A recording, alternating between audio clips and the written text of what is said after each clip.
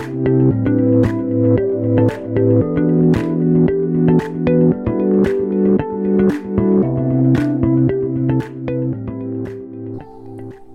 listening to the 10 Podcast, the discovery and design channel in health.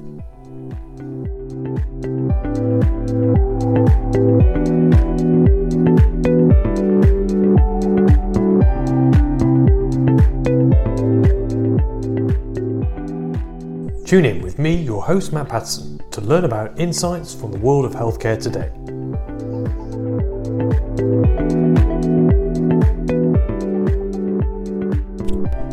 Hi, this morning we're going to speak to Mark Hester from the Imagination Factory. The Imagination Factory and Mark do all kinds of innovative industrial engineering, from helping the real-life Iron Man fly with his head-up display.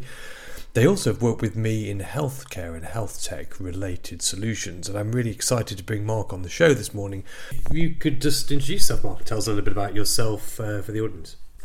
Sure, yeah, so I'm Mark Hester and co-founder and director of the Imagination Factory. We're a product design and creative engineering agency, and alongside having a strategy of doing design consultancy work for various different clients, that might be big companies, government departments, individual entrepreneurs.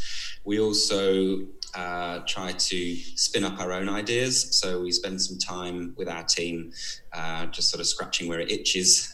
When you're a designer, you can't really help it. So we sort of spend time working on our own ideas internally and try to spin those out as businesses in their own right. And with the COVID-19 coronavirus question in hand, what, from your perspective, because I know you've got decades of experience of making stuff, either prototypes and concepts or things for the real world in all different kind of complicated environments, so you've got a really good understanding of the whole system of design, development and production. Where is it, COVID-19, and where for you guys and your team and the people you work with? Yeah, it's interesting. So we've been talking about that a lot over the last few days in particular. There's been various things in the press. I'm sure you've seen the article about the guys in Italy who were responding to the lack of ventilators by trying to 3D printing some parts. From our perspective, because we've done work with medical devices in the past, and often medical devices that are very, very simple, but they might just be ointment applicators, really, really benign and not life critical. But we've known or experienced that even those quite rightly have to go through such stringent regulations, and the whole is not just whether something is made in a sterile environment, but the whole design process from the very beginning needs to be very, very carefully documented, and every design decision needs to be justified and understood. So we see a situation like this where there's suddenly a big demand for innovative solutions, but we sort of feel a bit helpless, if I'm honest, because we know that it's unlikely that we're going to be able to just circumvent all those regulations that have been there for a very good reason, because they're to make sure that the devices that help keep us healthy or even save our lives don't actually ultimately do harm. But then at the same time, we also know that many of the devices that especially the ones that are saving lives, such as ventilators, they often originated in a crisis situation, maybe during a war situation or something like that. And at the time, they could have been the roughest, sort of what we would call a rough and ready prototype, made from bits of whatever that you could find lying around, because you were just desperate to help save someone's life. So there's a real tension there between where the innovation often happens, which is free from all these regulations, and where you end up when, quite rightly, you need a product that operates safely and in a manner that's correct. So I think everyone keeps talking about being in unprecedented times, and I think we are, but I don't know that applies to the design process. So it's interesting with the government connecting with big manufacturers. In the podcast yesterday, we spoke to Ben Mayer, talked about the role of the maker community in relation to this. And the government seems to be engaging with the likes of JCB and Rolls-Royce to alter their production lines. And I don't know how they are doing that. It's beyond me with all our work we've done over the years. But there's a whole community and army of designers who will be sitting at home with CAD, with access to 3D printers, with loads of resource, just waiting to theoretically be able to help and be probably disconnected. 80% of the national production capability and design capability have got nothing to do with these big organisations. So I wonder how, if we had a magic wand and we were trying to change help the government understand that and help the government connect those resources, what might work?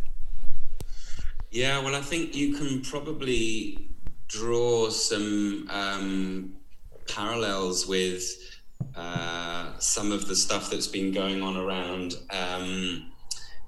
the sort of response to climate crisis. So it's not the same in terms of that, what happens with this, situation with a global pandemic is that the dial gets turned up to 11, right, in terms of urgency and response. And you hear the government saying things like whatever it takes in press conferences, so that the rhetoric changes.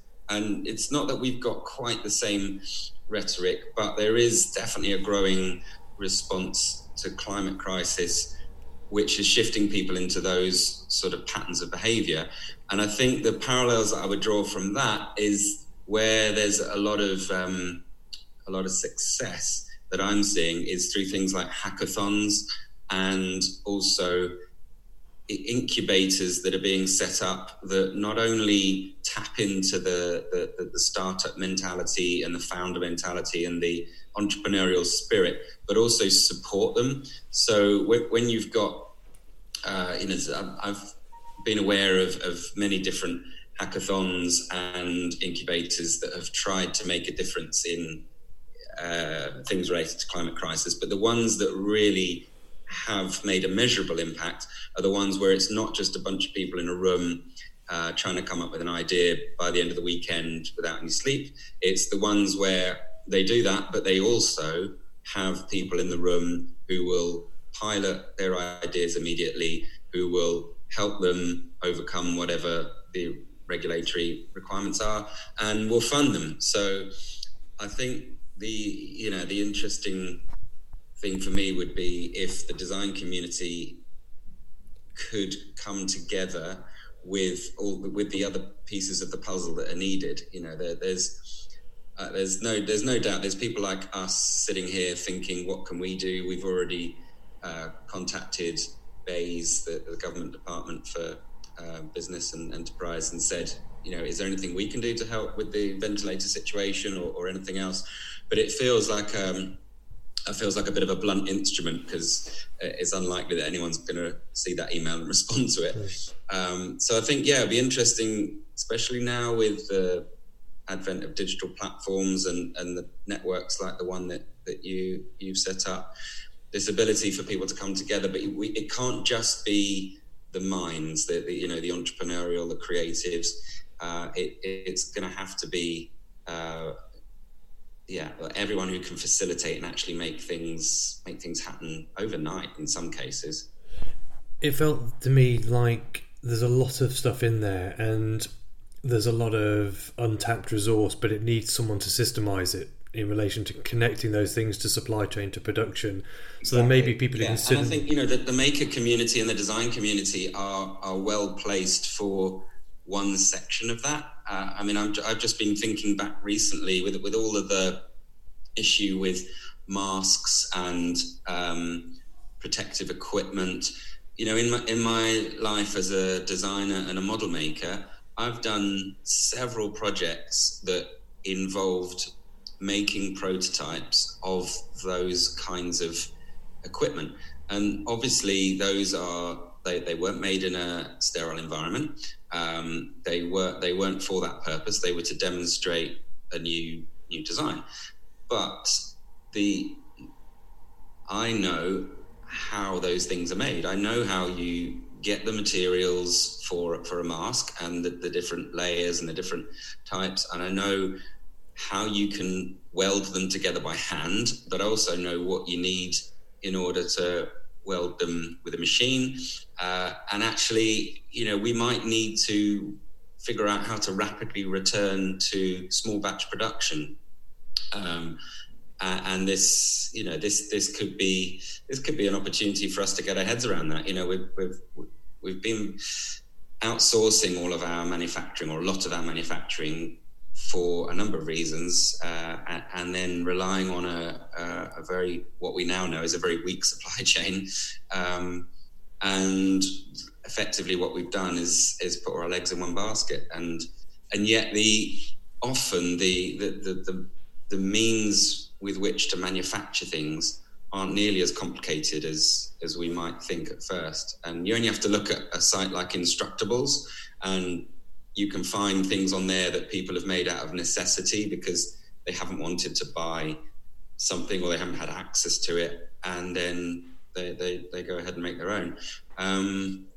So I think, there's no lack of creativity out there, but it is, part of it is incentive. Why would I say, I could right now, right here in the studio, I could probably buy all the bits that I need to start making masks, but why would I do that if I know I can't do it in a sterile way? And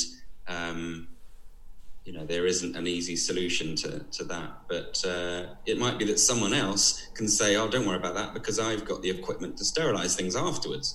And they might live just around the corner. So I think there's a lot to be thought about in the whole system. This comes back to human-centered design. This response to COVID-19 has got to be a systemic response, because everything's involved. It seems to me that there are a number of design briefs that the government could put up, that we could find out of healthcare systems what those design briefs are in relation to the requirements. There could almost be an audit of the healthcare system to say we're going to be short on X, Y, and Z. There could be a list of design, but it feels like it needs systemization in some way from a governmental level, but not to solve the problems. But those briefs need putting up there, and then people get on and say, well, locally we could tackle that challenge. And even hospital clusters. So I'm hoping to speak to some people who run big hospital trusts and find out what their needs are, because we don't know what the needs are at the moment. I don't know if they do, and they'll be battling at the front of the war, right? So they're not going to see, they've got no bandwidth to see some of the things that so much bandwidth is sitting behind screens like this in studios like yours in West London or down here or anywhere across the world, where stuff can be made. And even if information passed digitally, things produced locally, like local factories, rather than things mass produced in China and then shipped. So the whole supply chain opportunity for us, because this could go on, I think, this could go on for months and months and months, and the worst case scenario is it could go on for more than a year, right? If this thing be a new normal, exactly. And I think, it recurs every 5 years, and we actually, it's not just we grit our teeth and hope it never happens. It has happened, and lots of people have been warning, saying it's going to happen. And actually, I suspect what will come as a result of it is that we'll figure out a whole load of things that we should have done and things that we could have had in place if actually we had known it was inevitable. But we did know it was inevitable. It's just, there's other priorities, aren't there? It wasn't that long ago that everyone's talking about Brexit. It's very rare to hear someone at the moment talk about Brexit, other than to say it's taking a back seat right now because something more important. But I think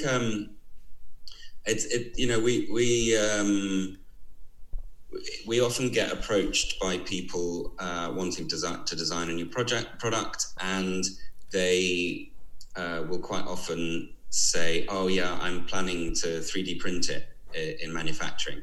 And we've spent quite a bit of time over the last few years helping to re-educate the people, entrepreneurs and sort of innovation managers from large companies coming to us with that expectation, which I understand because you hear about it in the news all the time. You hear about airlines or Boeing or whatever, aircraft manufacturers 3D printing parts. You hear about Formula One cars with a large percentage of 3D printed bits in them. And, the impression out there is that you can manufacture things with 3D printing. And that's true, you can. But on the whole, most products don't lend themselves to the specific performances or quirks that you get from a 3D printed part. And there is a sort of a group of people who are really pushing the idea of additive manufacturing, quite rightly, because it has some definite advantages, especially in a situation like this where you might need to rapidly design something and get it into people's hands, and the typical process of injection molding just doesn't respond that quickly. And I think what might come out of this is that people take that a bit more seriously. At the moment, it feels very much like anyone who's pro additive manufacturing really has to fight a cause, and there are niche sort of situations where you go, okay, yeah, that sort of makes sense. I can see why you would manufacture it in that way. But the traditional ways of manufacturing that are mostly outsourced to the Far East, they still have the lion's share of it all. And I think sometimes that's because it's the right way of making it. But I do sort of feel like the additive manufacturing people have had to sort of fight an unjust cause a little bit, because we haven't taken seriously the other side of things, which is it's not just about making things in mass numbers to satisfy people's dubious consumerist tendencies. We actually need manufacturing to make things of importance and things that are needed for people's lives. And when traditional slow manufacturing doesn't meet that, then we should really elevate the importance of other methods. And so maybe that could be a good thing that comes out of this. But I think what we would need to do in that case is then, and the government could definitely help with this, and conversations like you're saying with hospital trusts, if we understood what things need to be made at the drop of a hat, and they're not to satisfy consumer tendencies, and they're not really, for ventilators, we're talking about there's 5,000 in the country. And as I understand it, if we had 10,000, we'd probably be okay. Maybe 20,000, that's probably going to be enough. That's not mass manufacturing. That's kind of batch level manufacturing. And yet you want to be able to turn that on as and when you need it. You don't really need tens of thousands of them sitting around normally. And it got me thinking, I think there's a lot of thinking needs to go into that. So it'd be good just to talk for a couple of minutes about what is additive manufacturing, just for our audience, if anyone doesn't know, because there may be a lot of healthcare people that listen to this who don't understand additive manufacturing. Yeah. But also, tell us a little bit about that. Well, it's typically known as 3D printing. It is where most people will have heard of it. There's effectively two kinds of manufacturing. One is called subtractive and one is called additive. And what that means is when you make something subtractively, you start with a big block of material and you use a big machine to take bits off of it, machine bits off of it. So you're left with a cavity in that block. And then either that is your final part. In the case of a metal part, you might machine it away and that becomes the base of your lamp, or you use that machined cavity to then squirt hot plastic into, and that makes your plastic part that might be the lampshade, something like that. But additive manufacturing is where you're starting off with the material that is going to make the part, and you lay it down in layers usually, or sometimes it's a powder and you sort of stick the grains of powder together. Either way, you're starting off with your material and you're building it. It's more akin to the way that nature builds things. Nature grows things. So additive manufacturing is more like growing. So it has several advantages over the other form, which is it's much less wasteful of material, and you can make shapes that you couldn't otherwise make, which can be very helpful sometimes. The disadvantage is, on the whole, it's much slower, because you have to literally grow each part. So that's where it tends to fall down. And sometimes the material properties are not quite up to what you get from the more traditional methods. Interesting. I know we've talked a lot about some of this manufacturing capabilities, but also we touched on the human-centered design principles, and I know you guys have that as a core principle in relation to your design process. What from that do you think is key in relation to how we tackle some of these challenges? Right, that's a really good question. So we adopt a human-centered design approach to all our projects because fundamentally it's a way to manage the risk involved in innovation. So to give a simple sort of example of that, if we start designing a product for patients, let's say it's a medical product, and we're totally focused on the patient needs, which are important and have to be considered, obviously. If we ignore the other stakeholders, if you like, the other people involved in the entire system that surrounds that product, then we will almost certainly run into some serious problems with our design. So, for example, if we were designing something that requires a doctor to prescribe it might be a medical device, but like an inhaler, but it needs a prescription from the doctor, then if we don't take into account the impact of our design on the doctor, and they've only got 15 minutes, in an appointment to prescribe something and to have the conversation with the person, if we design something that makes that process really arduous and can't be done in 15 minutes, then that product's going to fail. But you wouldn't necessarily think of that if you were just thinking, it's in an inhaler, I need to make sure it fits the person's hand, is comfortable to use, fits in your bag, all those sort of patient user-centered aspects. So human-centered design for us is about managing the risk of innovation and giving us a real deep understanding of how the product's going to be used. And it's all about the context that it's in and the motivations and the needs of the various people along the way. So it's it makes you take a step back and look at the whole system. And I think that's essential in responding to this. I don't know, I haven't really thought through how it applies in terms of a sort of an emergency response, which is kind of what we're in now, because generally this is a bit of a tension for me. Human-centered design usually works best when you give it time. So you allow time to gather insights, talk to people, and generally where I've seen design go wrong is usually when certain things have been cut out. So corners have been cut, and often it's because there's a pressure from the need to market something or respond to a commercial need, and so the more human-centered design side of it gets cut out. So I'm struggling internally to know how human-centered design can respond in a crisis, but I think what we can definitely do is embed it in the longer term response to this.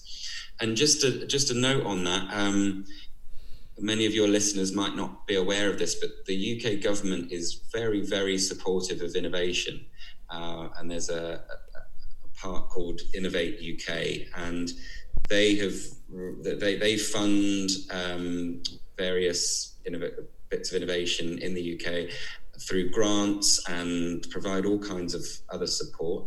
And the reason I'm mentioning it is because over the last couple of years, they've placed a big emphasis on human-centered design. So they are wised up to it and they are aware of it, and they're actually making it a requirement in the early stages of projects that receive public funding.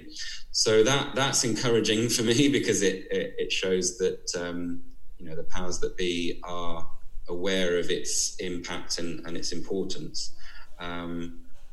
And I think we need to sort of see more of that. We need to find ways to embed that. And I know you do a lot of work with getting that embedded in the health service and digital health in particular. So, I think that needs to happen more and more, but we need to extend this into the supply chain and into the manufacturing. I think that's the critical thing that hasn't happened. I think what we've seen is we have a different system design today than we had 2 weeks ago. We have hospitals turning from 50-bed ICUs to 300-bed ICUs. We have practitioners who are trained to do one kind of medicine being expected to do another kind of medicine and flip their skills to things that they've not done for many, many years, probably, where you get generic doctors who are specialists, perhaps. So there's a whole range of things, of design challenges that would change, that would blow our mind if this was a normal commercial project been done for a company to be released in the world 2 years from now, 3 years from now, 5 years from now, 10 years from now, in the reality of medical devices. So I think that we have like a blank slate ahead, and I really think that I learn a lot from that. The comments you make on often when it gets cut, corners get cut, things go wrong. And then we have the very agile development challenge of what expectations are now to make things work very quickly. So there may be, I don't know what your thoughts on whether we need to put in some ways ceilings on what we might be expected to do and help quickly, things that perhaps don't kill people. I think that's it. I think there's two things there. It's interesting because whilst I think when I'm talking about corners being cut, I'm actually referring to the design process as opposed to the process of product development from a commercial point of view. So I absolutely 100% agree with how much faster things can be done using an agile process. And that really is in comparison with the way that industry and institutional bodies quite often move normally. In some of these government grant funded projects that we've been involved in, the normal thing for us to hear is how have you managed to do so much in the last quarter? We're just moving at our normal pace as a design company because you're used to solving problems very, very quickly on the fly. But you then are working alongside large institutions and bodies and corporate companies who have to jump through so many hoops, and they are genuinely surprised when you can come up with new ideas, develop a new product to the point of demonstrating that it will work in a matter of months. Like you said, they have innovation programs that last years. It's the bit after that from my point of view takes time in the design process. It's the sort of you can get the initial insights and then you can start working on them, and you don't want to cut those bits out because that's when things really go wrong. But then later on it's where we then have to manufacture things and get them into the supply chain. That's when things are much slower than they perhaps need to be.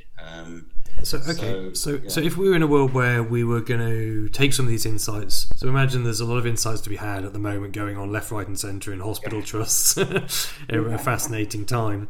And if we got those insights and got them out to companies like yours at the Imagination Factory and companies across the UK, let's say, just even in the world we're thinking at the moment, local design and manufacturer, how would that work for you? How's the magic one? How could you help? What would you need? What do you guys need to be doing to help?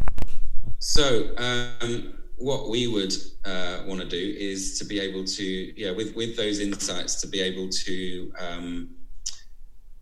go back and see where they came from and really kind of get under the hood of them. And then we would want to be able to get the right people together in a room. Would they have to be in a room or could they be digital? Right, okay, in a digital room, get people in a digital room, and actually this is something I've been thinking about a lot recently, that we do genuinely normally, obviously right now is an exception to this, but we would normally advise people do get together in a physical room because there are different dynamics that happen if you're trying to come up with solutions to things, and human-centered design really encourages us to get a multidisciplinary team together and co-create ideas. And the reason for that is because there are dynamics that happen between people that you can lose through a screen like we have now. Even just physically putting stuff up on a whiteboard and bouncing ideas off. So that's made me think recently that maybe this is the opportunity for virtual reality to step up to the plate, because there's been a lot of talk in the last few years and people have trialed things and it's not quite worked, but the things that seem to have received a lot of positive response are where they've enabled people who are at a physical distance from each other to feel like they're in the same room. So if you're wearing a VR headset and you have a co-creation workshop where you're all seeing the same whiteboard and you can all write things up on it and stick post-it notes on it, maybe at the same time you can go on the internet and grab a little video and you can stick it on the wall as well. I know these things do exist in virtual reality, but they're not widely used. And they're not widely used probably because they're cost prohibitive.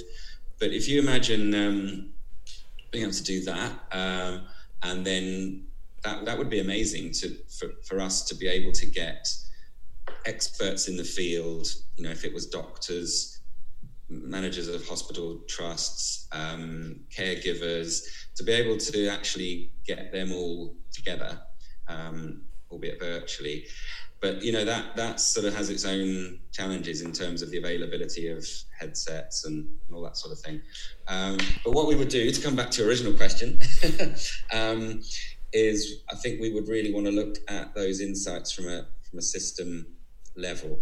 So just a really simple example, you're talking about local manufacturing, and in the case of hospitals, if we take that ventilator example, the Italian guys who run that fab lab, or the sort of maker space where people typically are doing it for a bit of a hobby, they got to a certain point and then they had to go into the hospital with the 3D printer on a Saturday night, and alongside the doctors they then made some bits, and the doctors oversaw the aspect of sterility, so making sure that bits were made in a way that they were happy with, which is really interesting, because then actually what you're talking about is the hospital itself maybe needs the ability to manufacture.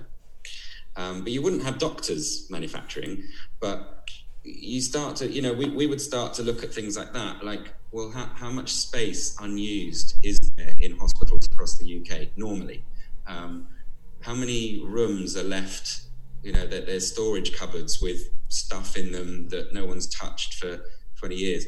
If you gave that to someone who can run a small makerspace within the hospital, could you actually manufacture things required by the hospital in a way that passes the sterile requirements? But you'd need the right people to answer those questions there and then in order to find that out. So I think those are the kinds of things that would be really interesting, rather than looking at, we could focus very much on an individual valve or a little part that we could make, but that's not it. What we'd need to do is to take a big picture, zoom out, and also we'd need to do this at a vast level. So it might be that almost every design consultancy or every design department of a university or every designer who's freelance needs to somehow be drawn into a working group. Maybe the government needs to figure out that these people can be drafted in one day a week for a year, and kind of take a hackathon to the next level, kind of hackathon mentality, but systemize it and almost at a national level. I mean, we look at things like Deliveroo and their dark kitchens, right? So they've taken a different production model away from a standard kitchen-based production model and made it work. There's almost that you could have something like that going on in hospital trusts. So now you'd want them on site, but it's like if you can move hospitals around where they can make 50 ICU beds to 300 ICU beds in a number of weeks, and you've got testing facilities on site, you could utilize other production facilities on site, because turns out they can do miraculous things when pressure comes on. And it's like, if that purity needs to be done on site, you just drop material off, I guess, on site, and then you'd have people working there doing production on whatever you became short of. And it might seem like fanciful to ever imagine that, but it isn't beyond the realms of possibility, just like COVID-19 isn't beyond the realms of possibility to get us here in the first place. Yeah, and obviously that's just an idea plucked out there. That's not. I'm not suggesting that is a good solution, but those are the sorts of things that would be worth looking at, and and at a much higher level. I mean, every hospital has a maintenance department. They already do. Well, they might outsource a lot of it nowadays, I suppose, but they probably still have someone on site who can fix, repair, or at least understand why something's broken.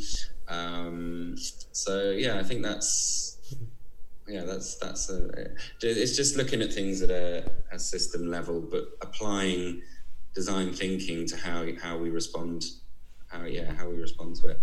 It's interesting. I see these biomedical engineers with production labs going on, where they're just fabricating stuff and they're mending their parts on site, rather than these contracts they have to do off site with manufacturers to sign up for years. I guess there's a big legal side of all these things as well, so we're going to have to look at relaxing perhaps some of the legalities for society's sake, or relaxing, or whatever the right word is. You still need the protections for the general public, but these aren't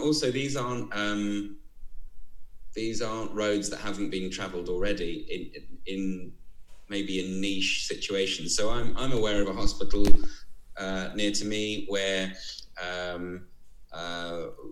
we used to actually get 3D printed parts from that hospital. And the reason was that they had a spin-out business that had been set up to make drilling jigs or surgical jigs for orthopedic surgeons. So on site, they would have access to 3D data about the fracture.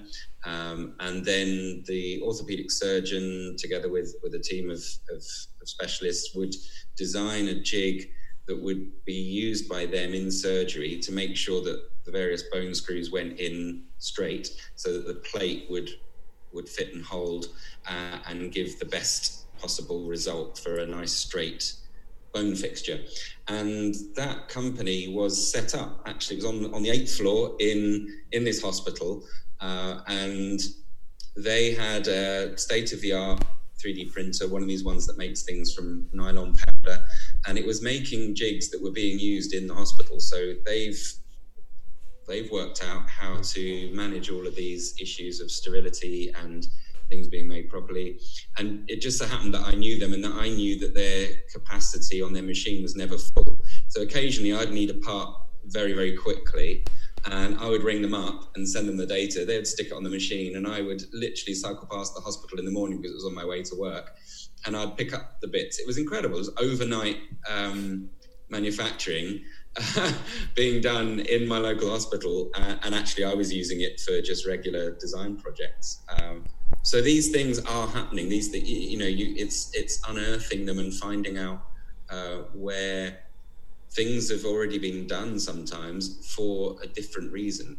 They weren't making those in the hospital because they needed to. It actually made sense, and it made commercial sense as well. And they could control the sterility of the part that they were making.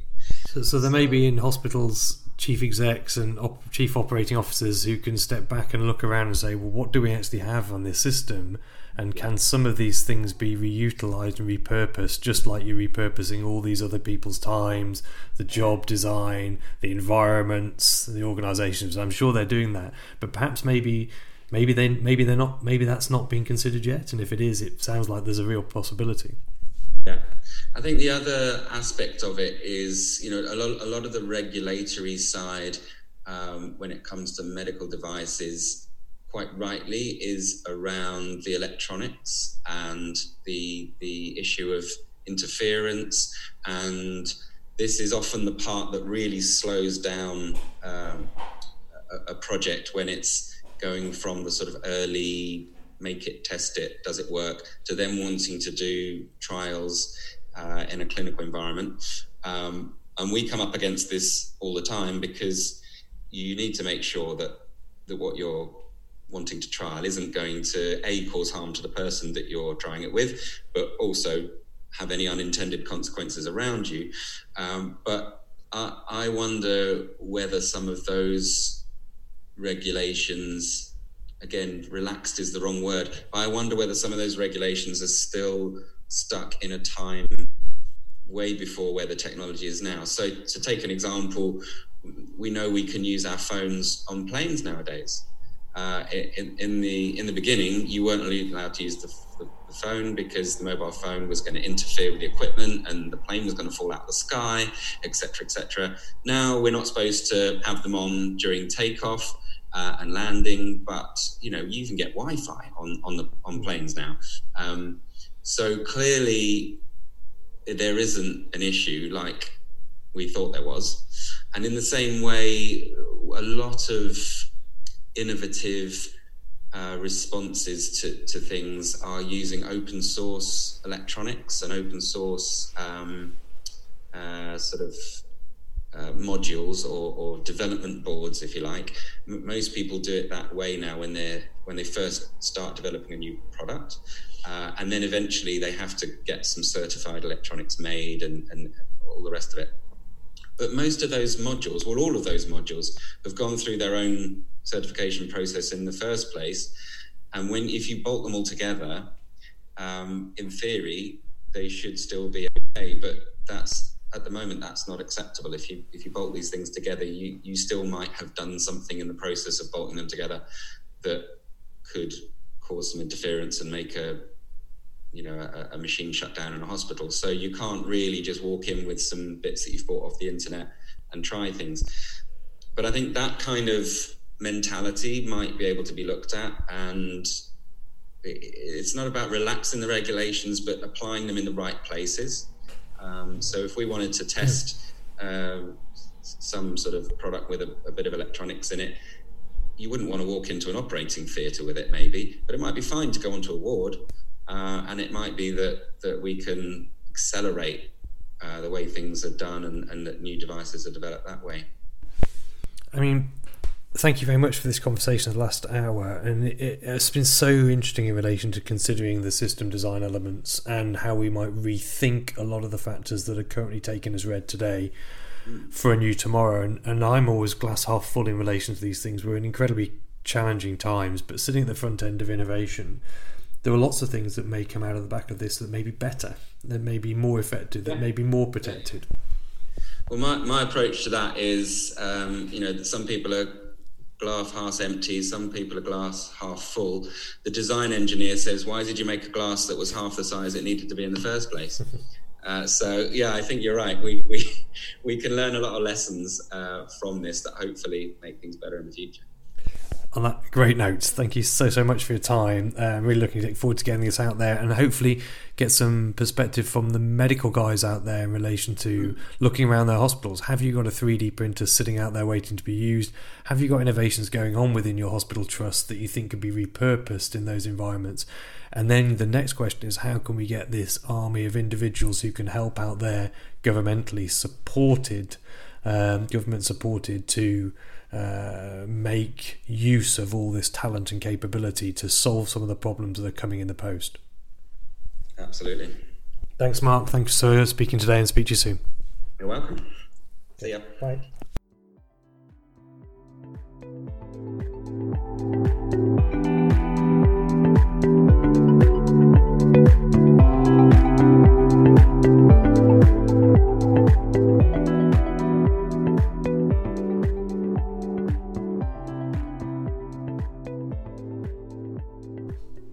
So thank you, Mark. That was Mark Hester on the podcast today, talking about the wider systemic challenges that face the design and production world, as well as the considerations for those at the coalface around COVID-19 today. If you'd like to come on the podcast, then please do email me, hello@weare10.co.uk. Stay safe out there, thinking of all of you guys in social isolation, and in actual lockdown. Until we speak next time on the pod, have a great day.